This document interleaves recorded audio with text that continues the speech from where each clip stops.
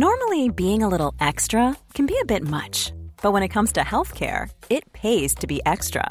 And United Healthcare makes it easy with Health Protector Guard fixed indemnity insurance plans. Underwritten by Golden Rule Insurance Company, they supplement your primary plan, helping you manage out-of-pocket costs without the usual requirements and restrictions like deductibles and enrollment periods. So when it comes to covering your medical bills, you can feel good about being a little extra. Visit uh1.com to find the Health Protector Guard plan for you.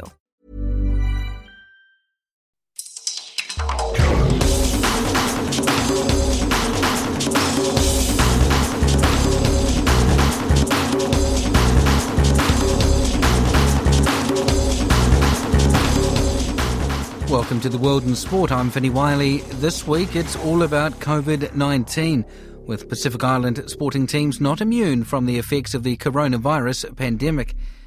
The Manuma Samoa rugby team have gone into self-isolation in Auckland after returning from their Rapid Rugby season opener in Perth.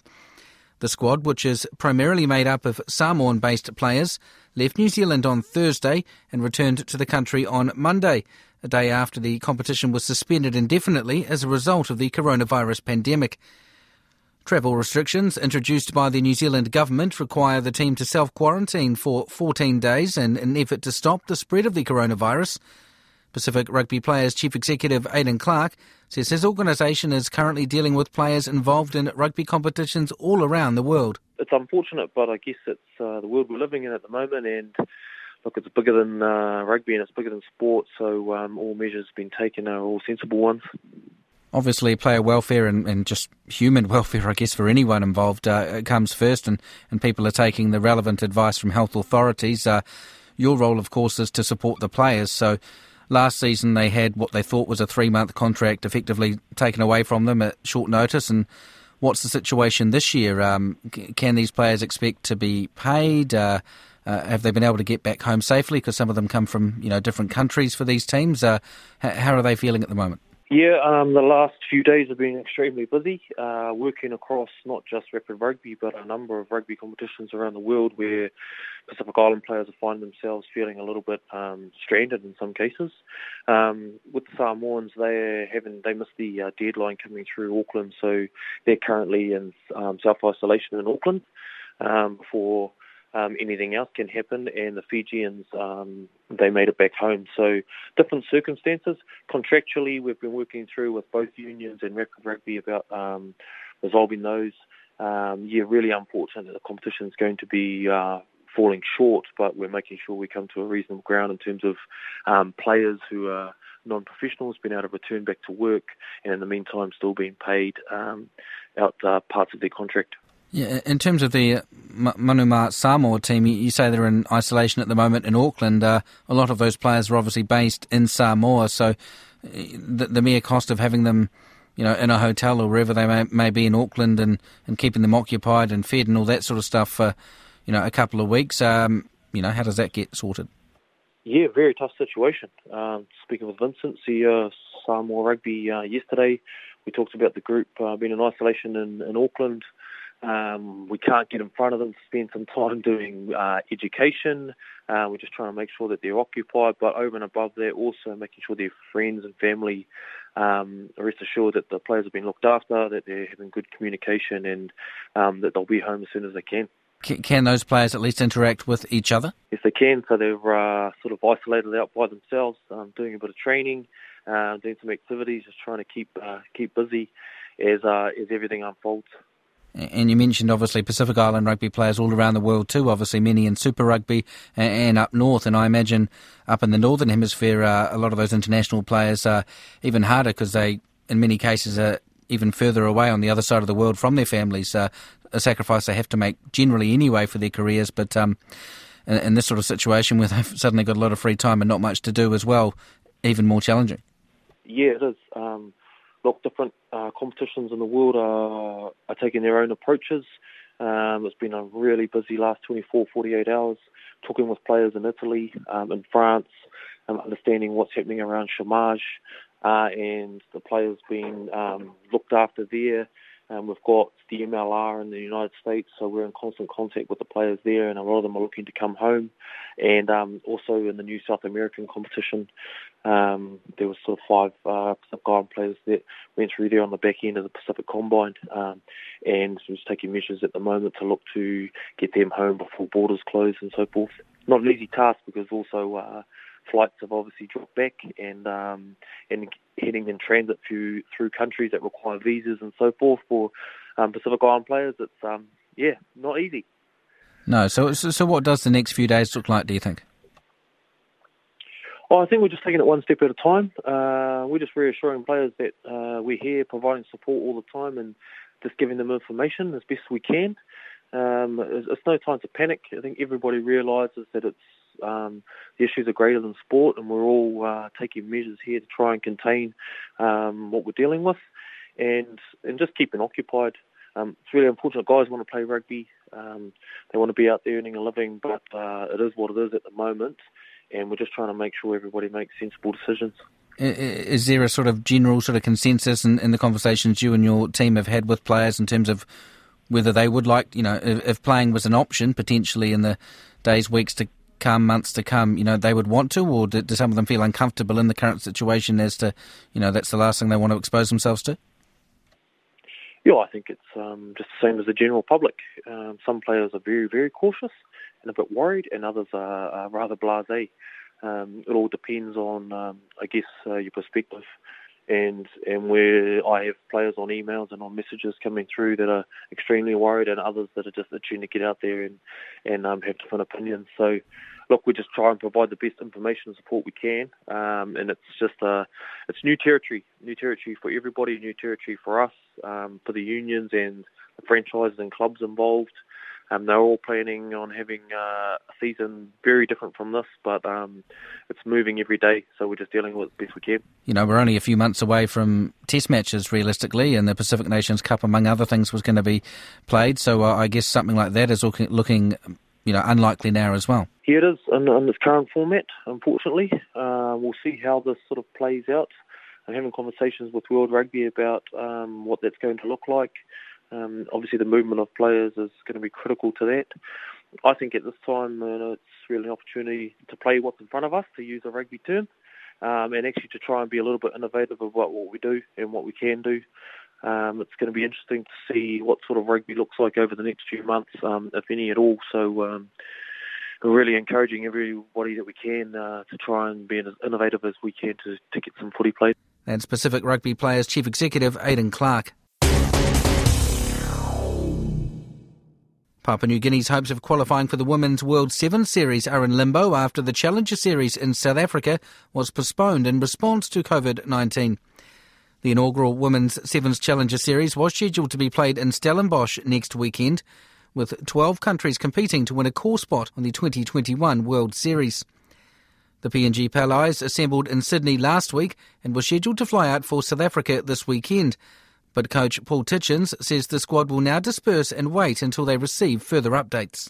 The ladies did really well to qualify in that top spot at Oceania, just behind Fiji for the Challenger Series in South Africa, and they played particularly well over the course of that weekend in a very tough group, and they've spent the last 2 to 3 months in good preparation for the Challenger Series in Stellenbosch, and a good opportunity for them to get some world-class game time and experience within that Challenger Series tournament. And simply very frustrating for them to find out on Friday, after playing 3 matches against Australia, that the tournament had been postponed to a later date. So definitely still very much looking forward to that tournament, whenever that may be, but at the same time, it's a very good opportunity for the ladies to test themselves and try and push up to that Tier 1 world circuit with all the other core sides.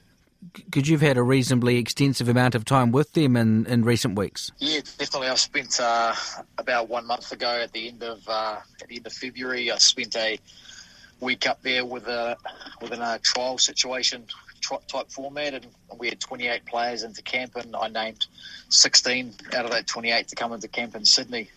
We assembled last Wednesday and played 3 simulation games against Australia, their top side on Friday, and then obviously plan to stay there until this Saturday before heading off to Stellenbosch. But they're now heading back tomorrow because of the global pandemic, which is obviously disappointing for them. And when you were playing those games against Australia on Friday, you weren't aware of because I think the announcement from World Rugby came out on Friday, but at that time playing those games, you weren't aware of the postponement? As a management group, we found out quite early on that Friday morning, so we were aware of it, but obviously didn't relay that to the ladies as they were still very much in preparation phase, and we still wanted to get something out of those games and obviously keep their mind on the job.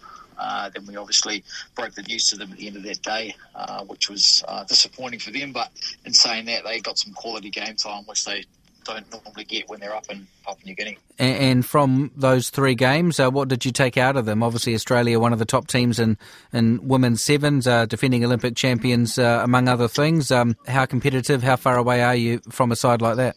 I mean, we definitely took a lot of learnings out of it, but definitely looked very good in patches. But it's about doing the simple things well at that level against those top sides, maintaining possession of the ball, being patient with it, and defensively and looking after the ball in the contact situation. It's just another level for us, and we don't have a huge amount of size in our side. We're very fit, elusive and quick, but in saying that, when you don't hold on to the ball for long periods, and Australia have the dangerous players that they do have, it can be a long day at the office. But in saying that, it was about getting some experience at that level, and we did put them under pressure at times and scored a couple of good tries against them, but it's about maintaining consistency and basically being up to the physicality of Australia and looking to keep the ball at crucial times, and then obviously make our one-on-one tackles to put them under pressure to retain the ball back. And so you had 16 players in Sydney. Now, everyone flies back home, I guess, or to wherever they're based, and you just kind of sit and wait. Yeah, so we had four players from Australia coming to camp from Brisbane, so they flew back yesterday alongside a couple of my other management team members, and then the final 12 players fly back home to PNG tomorrow. Then it's a training and a waiting game, I suppose. The girls all keep training from their own locations on the programs that I give them, and we just play the waiting game and hope like anything that it can be rescheduled in the next month or two. Unlike the men's who go through to the Hong Kong qualifier, for the women, was it just going to be simply whoever won that event would qualify for a core team spot? Yeah, that's correct. This was effectively our Hong Kong. They'd moved that to South Africa. Initially, it was meant to be played in China, but then they removed again to South Africa. I'm guessing because of the pandemic that broke out, and then obviously for safety reasons they postponed it from Stellenbosch. So whoever wins that tournament, when it is rescheduled, will go through to the World Series. So that is our World Series qualifiers for now. And you're still in the mix for Olympic qualification too as well? Yes, so we've got Olympic repechage in June. That's scheduled to be in London off the top of my head. It was going to be in Biarritz, but now it's been moved to Dublin in Ireland. So that will be hopefully still going ahead and confirmed for, I think it's mid to late June. That's the Papua New Guinea women's sevens coach, Paul Titchens. The Papua New Guinea Hunters are set to return home after Queensland Rugby League suspended all statewide competitions as a result of the COVID-19 pandemic. The Hunters opened the 2020 Entrust Super Cup season on Sunday with a comeback win over the South's Logan Magpies. The team then agreed to remain in Brisbane this week ahead of their Round 2 clash against Townsville after the Australian government introduced new travel restrictions. But Queensland Rugby League's Managing Director Robert Moore confirmed on Tuesday that the top 4 statewide competitions, including the Entrust Super Cup, have now been suspended until June. Speaking after their opening win, the Hunters coach Matt Church reflected on what has been a crazy few days. Obviously, we're not immune to knowing what's going on around the world, and we see there's a fair bit of concern around, and quite rightly so. So for us to just sort of, I guess, narrow our focus a little bit towards footy, and it's always good to do that and focus on something. And I thought at 30-6, it was interesting to see what kind of team we're going to have. I think last year, if we look back on their results at the back end of the year, they had quite a few points put on them and quite regularly. So if you can, the hardest part about that is trying to turn around that self-image. So it was interesting at 30-6, just after half-time, to see how the boys are going to respond. But the message at halftime was fairly simple. It was, we didn't really build any pressure in the first half. We were completing our sets well, but we just weren't getting effective kicks away or getting to our kick. We were getting tackled on the last tackle and stuff like that. So it's hard to build pressure that way. So if we were going to get back into the game, that's the first thing we needed to do was just build some pressure. And the boys, did that, got on a roll, and thankfully didn't go away from what was working for them. You get one try back, you think, well, that's good, that's something, that's a start. Then you get two, you start to wonder, and then suddenly, as you say, you get on a roll there. Were your sort of expectations or hopes kind of changing minute by minute? Oh, not really. I knew it was going to be a brick by brick kind of rebuild at 30-6. So the message was fairly simple at half time. It was just that, if we could build some pressure, we've got a lot of football in us. So as we got one try and two try, it was more about, okay, this is what we're doing is working for us, so let's just stick with that. So stay calm, remain calm, just keep trying to build that pressure or apply that pressure, because we knew we had points in us, and we knew we had time, had plenty of time on our hands. So the boys were outstanding. I'm so proud of them for the fight that they showed, and a bit of courage there and resilience to come back from 30-6 down to even just be in the contest, let alone win it. Yeah, and you talk about the challenges that the squad had last year, and to come back from that and I guess have a fresh start. I mean, what do you think a result like this does for their confidence, for their belief in themselves? Oh yeah, it's outstanding. I've sort of I've witnessed a few comebacks of that kind of nature, but they're usually around the under-20s and that kind of stuff where the momentum can swing fairly quickly. When you're playing against men, you don't often see the comebacks from 24 points down to winning. It's very rare that you actually get to see that. So we'll take a lot of confidence out of that. We'll take, as a coach, I took a lot of confidence out of that. They showed some fight and they showed some pride in what the Hunters means to them, and it's just something that we can, it's a good start that we can build on. One win doesn't make a season. So, we mentioned that to the group after the game. So, yes, it was great, and I'm so happy and proud that the boys stuck in there and dug in there. But we know we've got more work ahead of us. That's the PNG Hunters head coach, Matt Church. And that's the World in Sport for this week. I'm Vinnie Wiley. As always, thank you very much for listening. You can hear this and more on rnzi.com.